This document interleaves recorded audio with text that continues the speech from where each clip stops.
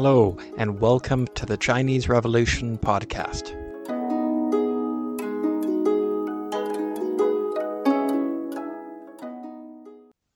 Episode 22. This is the third part of the discussion about Empress Dowager Cixi. Welcome back to the Chinese Revolution podcast. I am joined again by Lauren Schill of Well-Behaved Women. She is here for episode 3 of our discussion about the Empress Dowager Cixi. At the end of last episode, we had talked about the Sino-Japanese War, the really horrific peace treaty forced on China by Japan, and now Cixi was coming back into the picture. The Emperor Guangxu is still alive, but now his Papa Dearest, his adopted mother, the Empress Dowager, is coming back into the scene. Do you want to tell us more about that, Lauren? Sure. Let's talk for a moment about the morale of the country at the time. Guangxu Emperor had just survived this war, and Mommy Dearest had to come in and do a lot of finagling to help peacefully end all of this, and it wasn't without great cost. He started to think that maybe the country should be more reform-minded, and he made this huge sweeping declaration that was aimed to change laws, politics, and society itself. It was called the 100 Days Reform, and he made it without the advisement of his ministry. Cixi stepped in and killed it before it even got started. So that's one version of history, and we've had a few.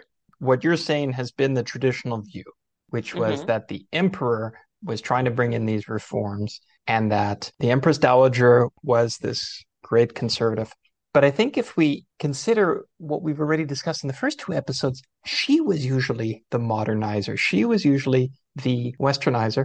And in the build-up to the Sino-Japanese War, it was the Guangxu Emperor who was surrounding himself with conservatives who were resisting any forward movement. So I think it's worth looking at a little bit more about how these reforms happened, why they happened then, and what was really going on. Here's the diary of Grand Tutor Wang on June 11, 1898. This was the start of the 100 Days of Reform. And this is the emperor's grand tutor, who's a conservative, allied more with the emperor than with the Empress Dowager. And he wrote in his diary, "Today His Majesty relays a decree from the Empress Dowager. What Censor Yang Shen-shui and learning companion Shu Ji-jing said in the past few days is absolutely right. The fundamental policy of our state has not been made clear to all. From now on, we should comprehensively adopt Western ways. Make an unequivocal and unambiguous public announcement, etc. The Empress Dowager is utterly determined. I ventured my view to His Majesty that, of course, Western ways should be adopted, but it is more important not to abandon our own sages' teachings in ethics and philosophy. Then I withdrew and drafted the imperial edict." Grand Tutor Wang here, at the time, in his diary, is giving the Empress Dowager credit for these reforms. But also, who are these Censor Yang and learning companion Shu that are mentioned here? There's a bit of backstory. One of the people that's well known to history is Kang Yu-wei. Kang was considered the reformer. And what's been shown is that he was ghostwriting edicts and texts for Censor Yang and learning companion Shu and paying them to present them to the court as if his own. And that Kang had been introduced to the court by Sir Yin Yuan, who was that person on the payroll of Japan. There's actually a lot going on behind the scenes here. Japan is paying Sir Yin Yuan. Sir Yin Yuan is presenting Kang to the court. Kang doesn't have any family money or money of his own, but yet somehow he's paying people in court to present Kang's writing as his own. And Cixi actually liked these reports, these ideas for reform, and she was endorsing them to the emperor. This is how these reforms started. And what are some of these reforms? There were reforms meant to update the imperial examinations, to get rid of the most arcane subjects and to start bringing in more modern and Western content, things like natural and social sciences, into the state examinations. There was going to be legal reforms. Western-style primary and secondary schools, as well as universities, were to be established. Peking University was founded in this way. The Majesties were to take the train to Tianjin in the fall to inspect the army. That was symbolic of showing both the importance of the railroad and the army. Patent regulations were being written for the first time to reward inventions in China. So there were a lot of reforms that were good on their face, and Cixi liked them, was promoting them in court, and had even made sure that Kang was being offered a position in the Foreign Office. But Kang was insulted by this. He wanted to be the right-hand man to the emperor. He wanted to be Cixi. He wanted to be the puppet master in court. And he had a very high opinion of himself. He was from a fairly low family. He was from Guangdong province in the south.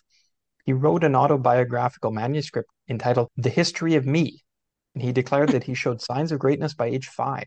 At age 20, he saw the heaven and the earth and everything else become one with me. I knew I was the sage, and I smiled joyfully. He seems to have believed himself to be the reincarnation of the sage, perhaps Confucius. Check out the ego on that guy. Yeah. So how did he go from this no one to such a position of power? I think that's a good question. He definitely was facilitated by Sir Yin Yuan, who was on the payroll of the Japanese. Let's take a step back. Japan was promoting modernization in Japan. It was promoting modernization in Korea, which it controlled. And I think Japan wanted to have China modernized, but in a way where Japan would have influence and control. And there were people in China that were actually open to Japan because here was an Asian country that had made a lot of progress in a few decades and had just beat them in a war. There was some genuine respect among Chinese for the Japanese. But certainly, if we fast forward to what happens with Japan in the 20th century with China, Japan was not benevolent towards China. When it wanted to influence and control China, it was doing it for its own purposes. And it was already being brutal in Korea, and it would end up being brutal in China. It was looking out for number one. As one does. There's something else that was happening here. Kang not only had a high opinion of himself, but he was able to get text directly to the emperor through some of the people who were being paid by Japan or people that he was paying. And in particular, he really flattered the emperor. I'll give you an example. He called the Guangxu emperor the wisest ever in history, and that any problems he experienced were because of old officials. All the emperor needed to do was rectify that with the right people, and he would achieve greatness. In Confucian China, the emperor's not supposed to hear such florid praise. He's supposed to embrace criticism and steer clear of flatterers. But let's think about who this Guangxu emperor was and what his life was like. He was the emperor, but he was second fiddle to Cixi, to this older woman. He had lost the war with Japan. China was being humiliated. In many ways, he was being humiliated. So now to hear that he has greatness in him, he really wants to believe that. The emperor at this point takes all of Kang's petitions, has them collected into booklets for his study, and he calls them the petitions of the hero. He reads them at night, and Kang takes advantage of this. He's getting intel on the emperor's mental health from Sir Yin Yuan, the guy who's paid by Japan. Yeah. Who tells him that the emperor has a sore spot about Russia, and Kang sends him a document that's about Poland. Kang writes the story of Poland as this parable for China. It had a great king, a wise king, a young king, and then Russia came and devoured the country. And now Poland is no more. And this was meant to suggest that Russia was going to do that to China. And this guy desperately did not want that to happen to him. Now the emperor doesn't sleep very much at night and says he wants 2,000 taels of silver sent to Kang. The main proposal that Kang was making that was controversial in the court was for an advisory board. An advisory board would be like a cabinet. And such a thing didn't exist in the Qing dynasty. The emperor was in charge. Now there was this idea of an advisory board, and it was discussed for months in the court. And there was some merit in it. But at the end, the Grand Council and Cixi didn't endorse it because the question was, who would be on this council? How would they be decided? One recommendation was that they would be elected and that they would be subject to public scrutiny. But they felt that China wasn't quite ready for that at this point, that there really wasn't any precedent for such steps. But what Kang wanted was he wanted his and his gang to be those 10 people, to advise, to influence the emperor. Kang has often been regarded by history favorably because Kang wrote things for newspapers, and Japanese-funded newspapers in the concessions published his work. And then other foreign newspapers in the foreign concessions republished that. Kang's version of all of this came out, and he was always anti-Cixi because she was the threat. She was the one who was controlling the emperor, and he wanted to be the one to control the emperor. Many people have looked favorably on him and thought that he was this great reformer and perhaps a Democrat. But in his writings, Kang made clear that he didn't believe China was ready for democracy. This is an exact quote, though I guess it's translated. The Chinese people are like toddlers and infants. May I ask how the family of a dozen babies can function if the parents don't have the exclusive right to make decisions, but instead let all the toddlers and infants make their own decisions? I can tell you that in China, only the emperor must rule. Okay. He told his band of supporters that Confucius had actually been king of China, replacing the emperor of the time, which was not true. When that got around to the emperor, then he said, no, I was misunderstood. I didn't mean that. Confucius was never king. He strikes me as a manipulator. Now, the real reason that the 100 Days Reform ended is because Kang and his group were orchestrating a plot to assassinate Cixi. Really? Yes. Okay. And I've got details. Kang asked clerk Wang Zhao to get involved. Clerk Wang refused, said it was a pipe dream. The military was controlled by Cixi. She had put Ronglu, also known as Zhonglu, in charge. General Yuan Shikai reported to Ronglu. General Yuan would be president of China in 14 years. He's certainly a historic figure. General Yuan noticed the appointments that the emperor was making and befriended them. And on September 18th, 1898, Kang's supporter Tan Sitong visited General Yuan and explained that bloodshed would be necessary for reform. Quote, there's been no reform without bloodshed since ancient times. We must kill all those deadbeats. He said the emperor wanted General Yuan to kill Ronglu, his commander in Tianjin, and for General Yuan to take his troops to Beijing and to surround the summer palace and capture the Empress Dowager. Tan said his job would be to slay the rotten old woman. So the general wouldn't have to kill her. He just needed to have his troops surround them. Yuan thought Tan looked semi-deranged, was non-committal, and said such a big thing would take some time to arrange. Yeah, let me get my guys together. I'll just you just hang out here and let me get my guys. Give me a minute. So Kang had a plan for this. He ghost wrote a proposal from censor Shen Shu claiming that there was buried gold and silver in the old summer palace and that troops were needed to dig for it because the state needs money and there's this gold and silver under the earth. If only there could be these soldiers that would come and dig it out, then the emperor would have the money he needs. It was literally the buried treasure ruse? Yes. Oh my God. And the plan was for that report to come to the emperor just before Yuan's next visit so that the emperor would see this and go, oh, great idea. Oh, general, you're here. Why don't you do that? Bring your troops in, dig for the gold. Hey.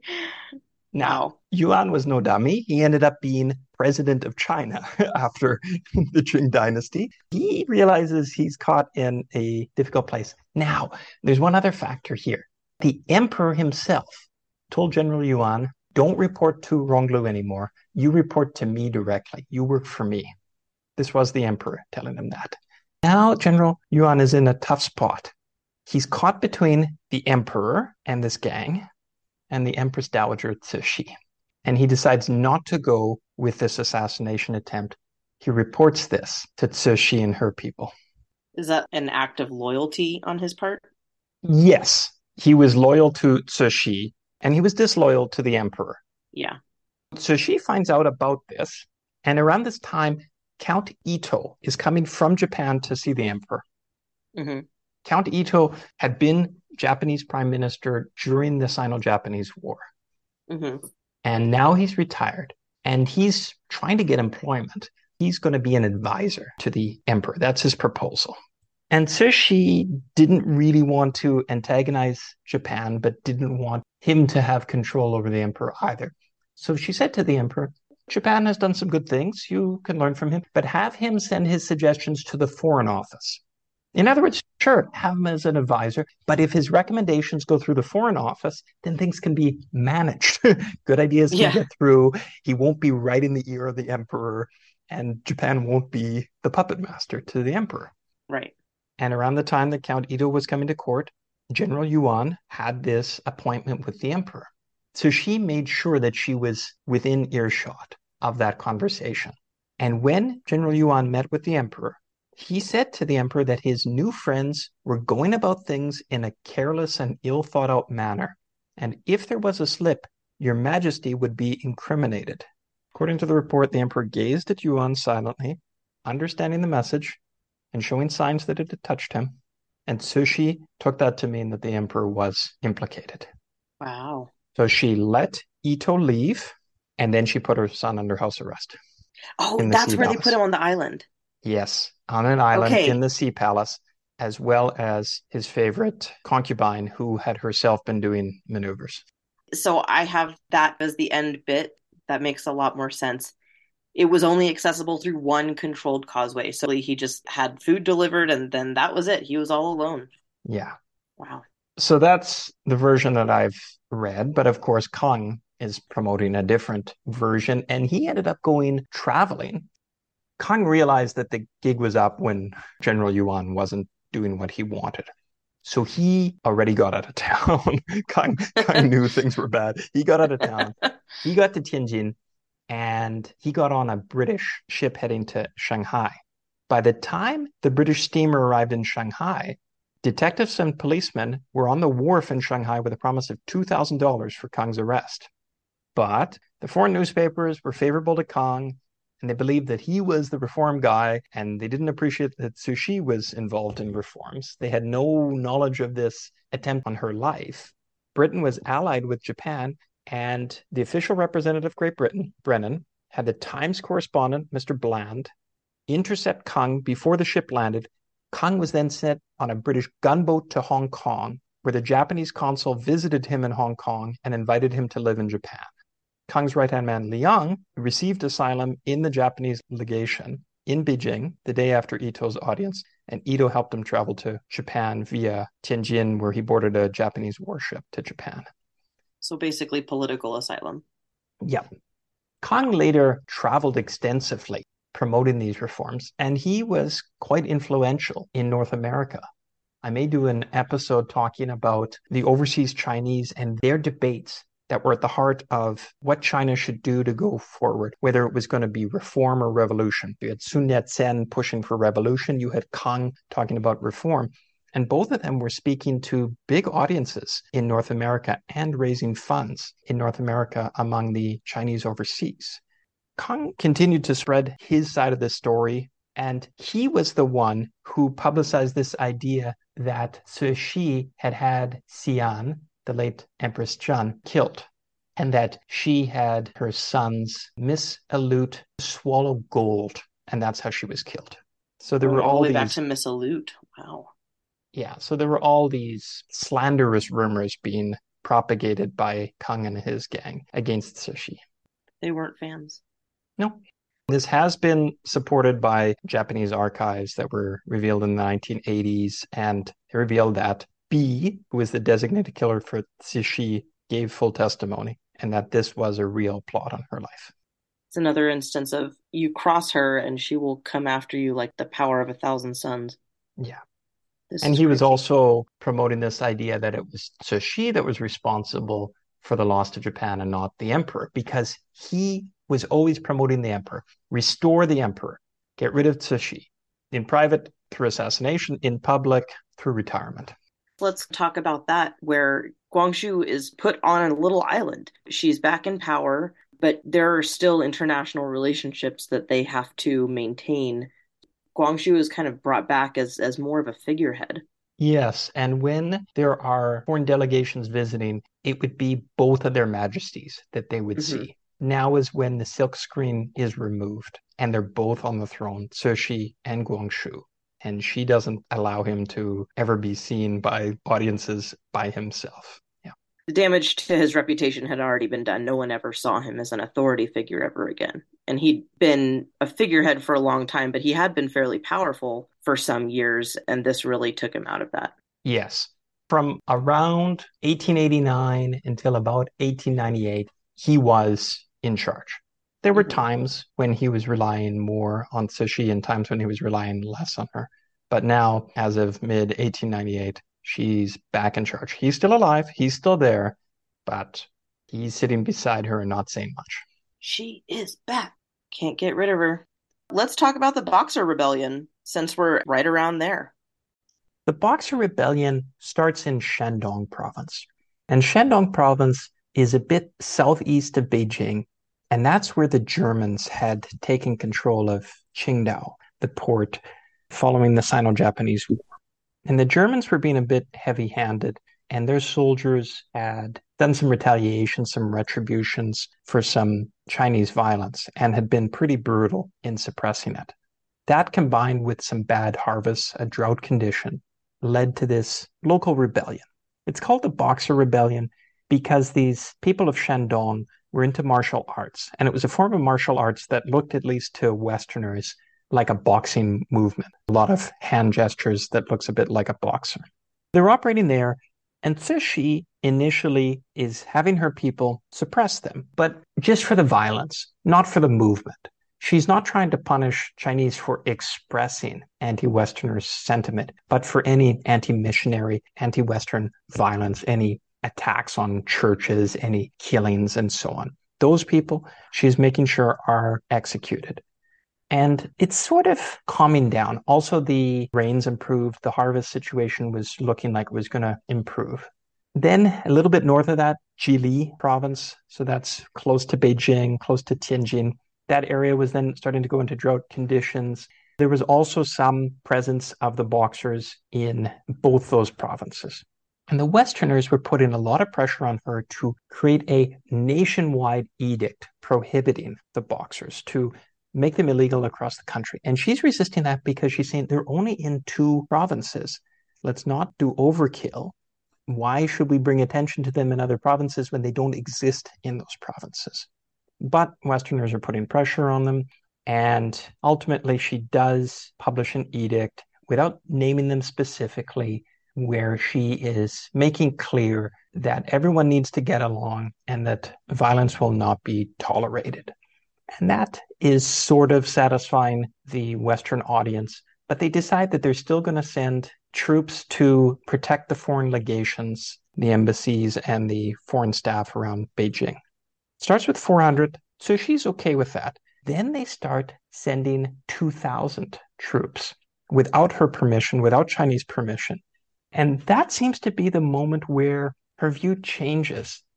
And she's feeling pressured by foreigners. This foreign army is coming towards Beijing. Maybe that sets off something in her mind from previous times. But now all of a sudden she's like, well, maybe we should use the Boxers to resist this invasion.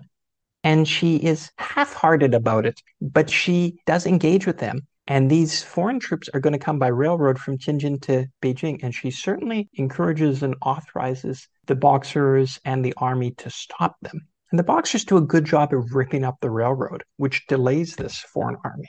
And so she is emboldened by this. A lot of the officials in the country are telling her that this is a terrible idea to ally with the Boxers. But she basically starts arming them and authorizing them to resist this invading army. But I say that she does it half-heartedly because she doesn't allow them to attack the main area where the foreigners are in Beijing. She sends Ronglu, her number one army person. This is the person who the emperor told General Yuan not to report to. She sends him to be in charge of the attack on the foreign legations. And he sets the sights of his cannon so that they fire too high, so that they make a lot of noise. There's a big show, but they don't really do any damage. So it ends up Do you being think this that's blockade of the foreigners in the foreign legation for 55 days. But she sends fruit and vegetables to them. This is what I mean by this like half-hearted, two-minded view, where on one hand, she's emboldening these rebels, arming them, and they're doing damage. On the other hand, she's not really wanting to kill all the foreigners.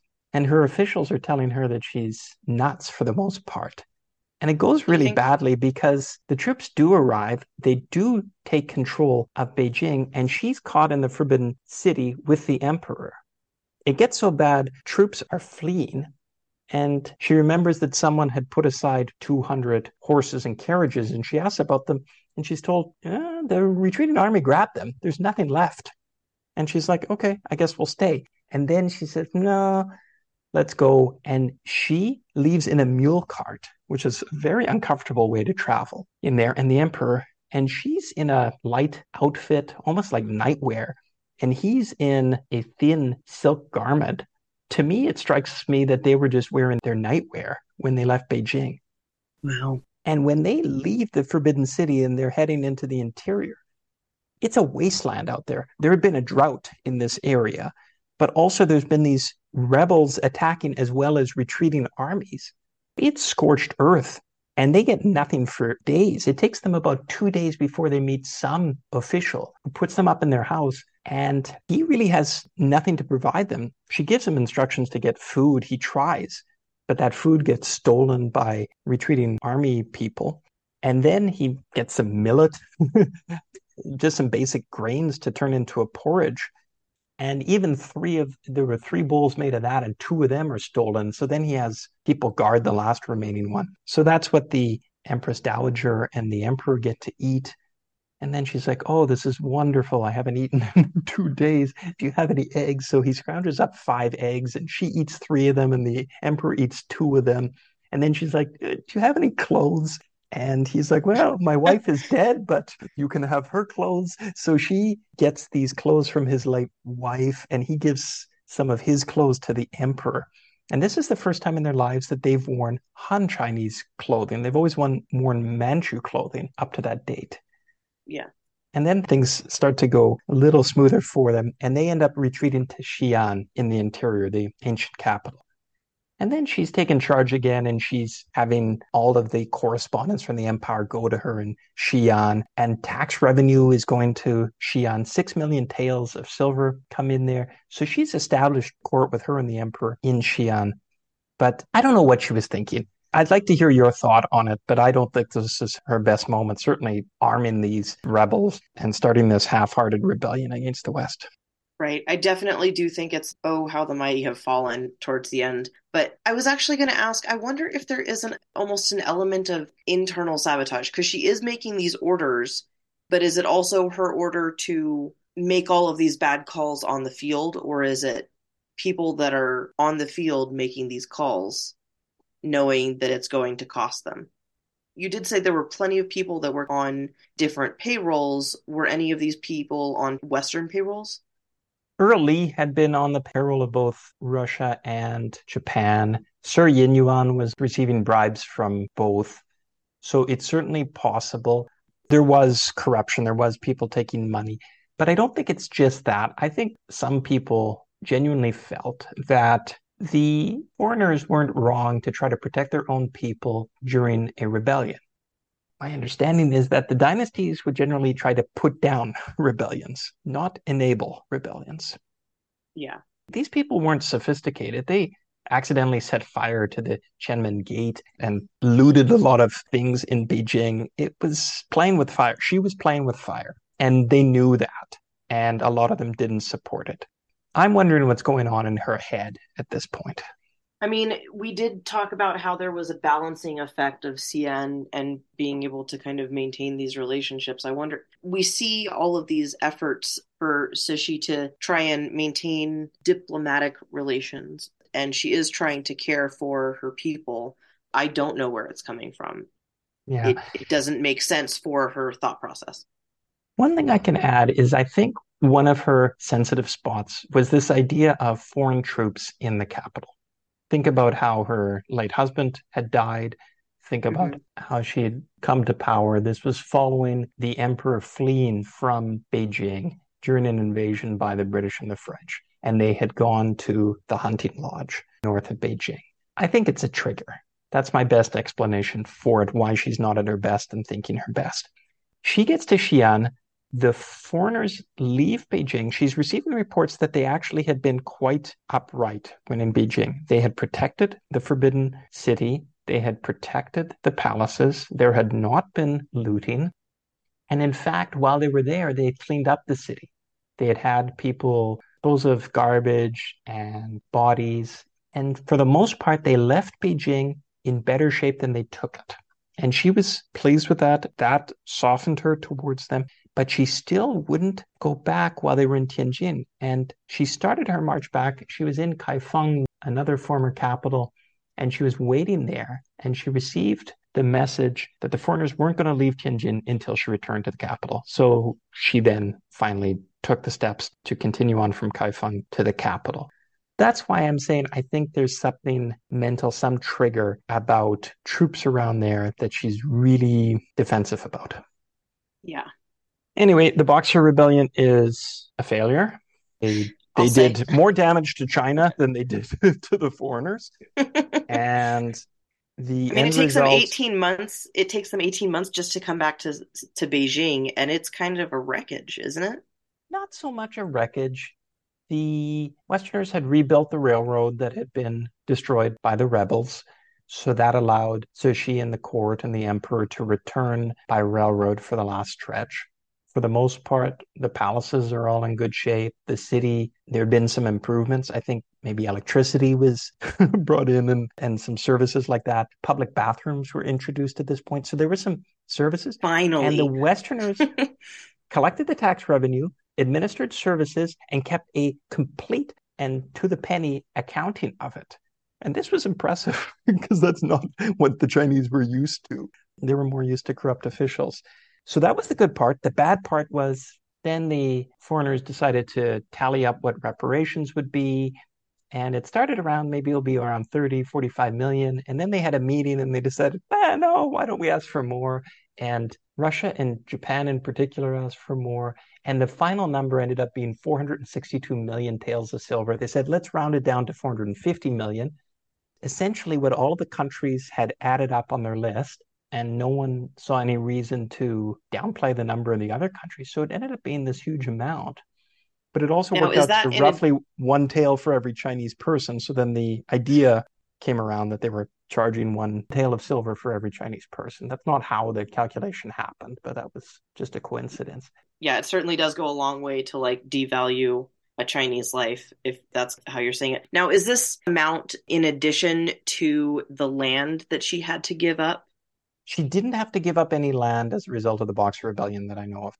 I guess part of the Boxer Treaty was that she, maybe not land, but she allowed a bunch of other nations to have space in China for bases and for schools. They were allowed to have a presence there. I know that she lost a lot of land, she as a country. I know they lost a lot of land after the Sino-Japanese War. I thought that it was a second version of that where, okay, well, now the land that we have left, yes, this country can have a base here and this country can have a hospital where you need it and all of that. There may have been educational facilities and hospitals. I'm not sure about that. I'm not aware of much of a land grab, but Russia did send troops into Manchuria and then they didn't leave. So Russia, they didn't officially take the territory, but basically they occupied Manchuria now and they didn't leave. So that's a very significant amount of land. That part is true. I guess we're looking at the start of the collapse of the Qing dynasty. We're in 1900, 1901. The Qing dynasty is over by 1911, 1912. We're now into the final 7 years of her life and the final, let's call it 11 years of the Qing dynasty. Yeah. She's running a broken, dying country. As much effort as she tries to have it come back, people just won't leave her alone. So they return to the Forbidden City. She adopts a lot of the modernization reforms that are going on and modeling a lot of it off of Japan. She just takes that cue and moves on with it. And she still tries to have all of these gears moving and to have China catch up with everyone else. She understands how lacking they are in technology and military and defense. she's trying her hardest. Despite being a very broken and broke country, she's really trying to have them catch back up. And she even got to the point in her effort towards modernization. She had photographs taken of the royal family. I'm pretty sure that was the first family photo of the. She was photographed. She was having her portrait taken. She was having photographs taken of her by women. She didn't allow men to take her photo because that was pretty intrusive. But outside, when she was walking with eunuchs, she had a photograph taken of her waving at the camera. She was on a charm offensive. She was having foreign legations come and have dinners at the palace. This was new. So there were lots of things like that happening. The reforms at this point are evolving. There's more education reforms happening, now more women's education. She's founding and being patron for some schools for aristocratic women, but also for general female education. Female students start being sent abroad. She updates marriage laws. And now, for the first time, I think in Qing history, marriage between Han Chinese and Manchu is allowed. So she's breaking down the ethnic divide between those two groups, allowing intermarriage. She brings in an edict to end the foot binding of women. It's worth mentioning that she never had her feet bound because she was Manchu, and that wasn't a Manchu tradition. That was a Han Chinese tradition. But she enacts an edict to eliminate that, but it doesn't really happen quickly. That took still probably another couple of decades before that practice really ended in China. This binding of girls' feet that would crush their bones and make their feet smaller. Just hearing about it makes my feet hurt. Yeah. It's a horror. And I mean, I've seen photos of it. It's just a horrible, horrible practice. Those poor girls. I'm really glad that she was able to end that. Yeah.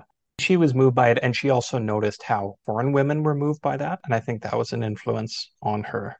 She did have conservatism in her. She wasn't a radical, but she was taking steps in a modern direction.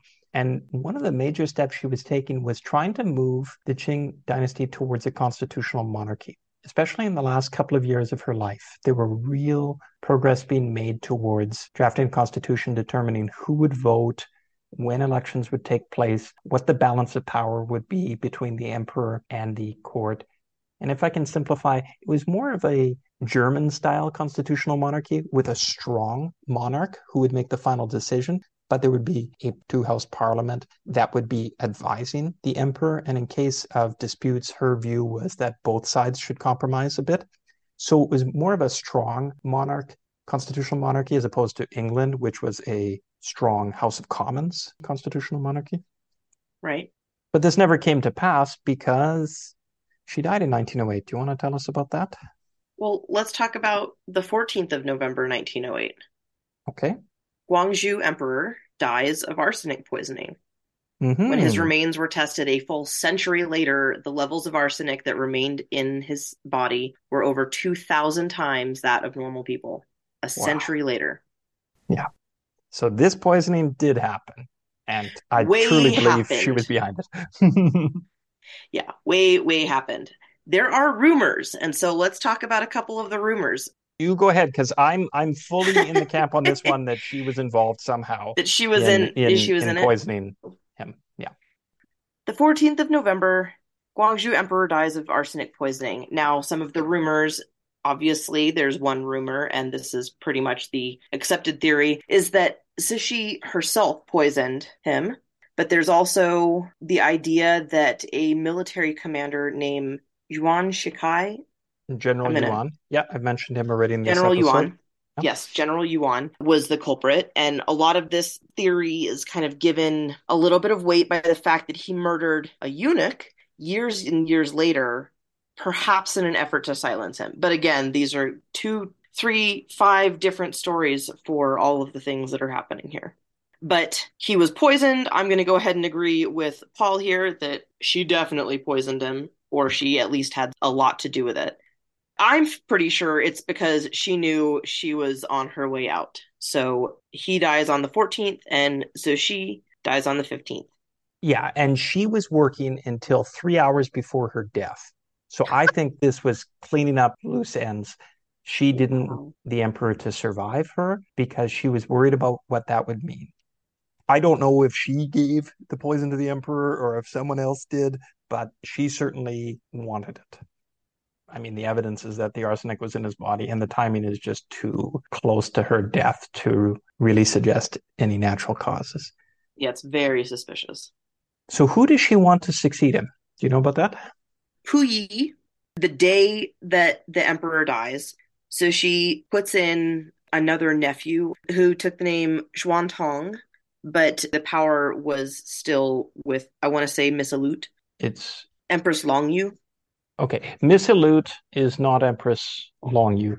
Right. Empress Dowager Longyu is the wife of her second son, her adopted son, the Guangxu Emperor. It's not like we have a lot of these things to keep track of. She only survived 3 emperors. Yeah. Puyi is the son of Zaifang, who is the son of Prince Chun. So the Puyi Emperor is the grandson of Prince Chun, who we've mentioned a lot in our series. Okay. And Kaifeng, the Empress Dowager believed was upright. He was not going to sell out China to Japan, and he would be regent to his son, this Puyi Emperor, who was, about 3 years old at this point? Right. The Empress Dowager dictated her very last political decree. It says, I am critically ill, and I am afraid I'm about to pass away. In the future, the affairs of the empire will be decided by the regent. However, if he comes across exceptionally critical matters, he must obey the Dowager Empress. That's the Empress Longyu. Mm-hmm. What I understand by that is she was worried about the trouble ahead. And she sensed that the Manchu aristocracy, the Manchu men, would fight to preserve the Qing dynasty and would fight to the death. And by saying that in exceptional circumstances, the final word went to the Dowager Empress, she knew that she was weaker and would cave. And this means that the Empress Dowager wanted that. And this ended up happening in 1911, where there starts to be a civil war. In these revolutions, the Manchu are starting to be killed by the Chinese. And the Empress Dowager says, okay, Puyi is going to abdicate. And that ends the Qing dynasty. It ends this long history of imperial dynasties in China. And it saved China from this ethnic cleansing against the Manchu. And the suggestion of the book that I read is that's what's behind that final instruction. That Cixi thought if things get really bad, I don't want ethnic cleansing. And that she thought that the Empress Dowager would cave. Would know and that's what happened. And remarkably quickly, we end up in this Republic of China.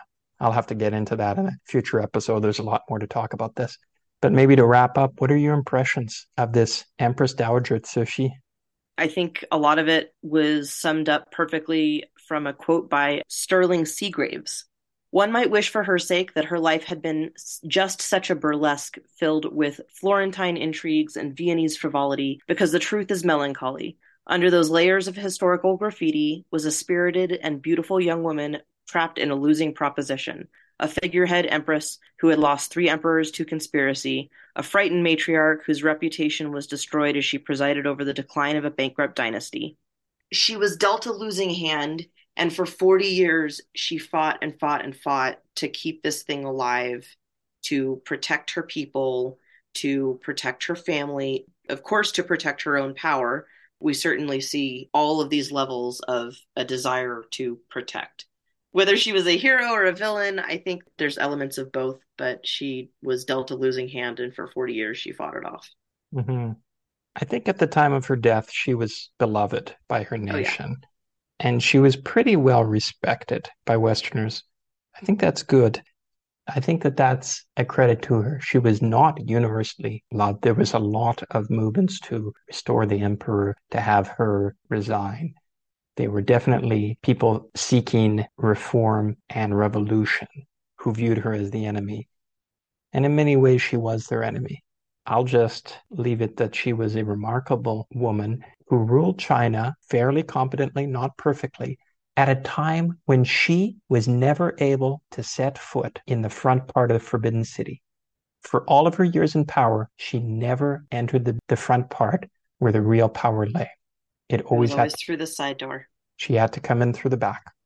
Incredible. for a woman in her time, in her place, she accomplished a lot. Absolutely. I mean, enough to where we had to cover it in 3 episodes. Yes.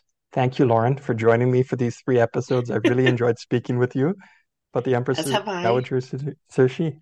Thank you so much for having me. This has been super fun, wildly educational for me since I know jack all about a lot of Chinese history. So this has been incredibly educational for me as well. So thank you for having me. I've really appreciated having your perspective.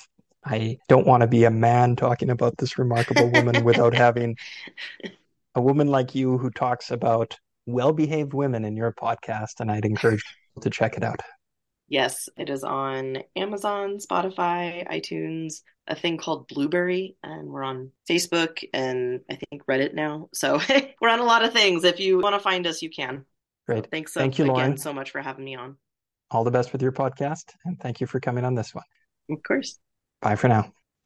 And thank you for listening to this episode of the Chinese Revolution podcast. Please join us again.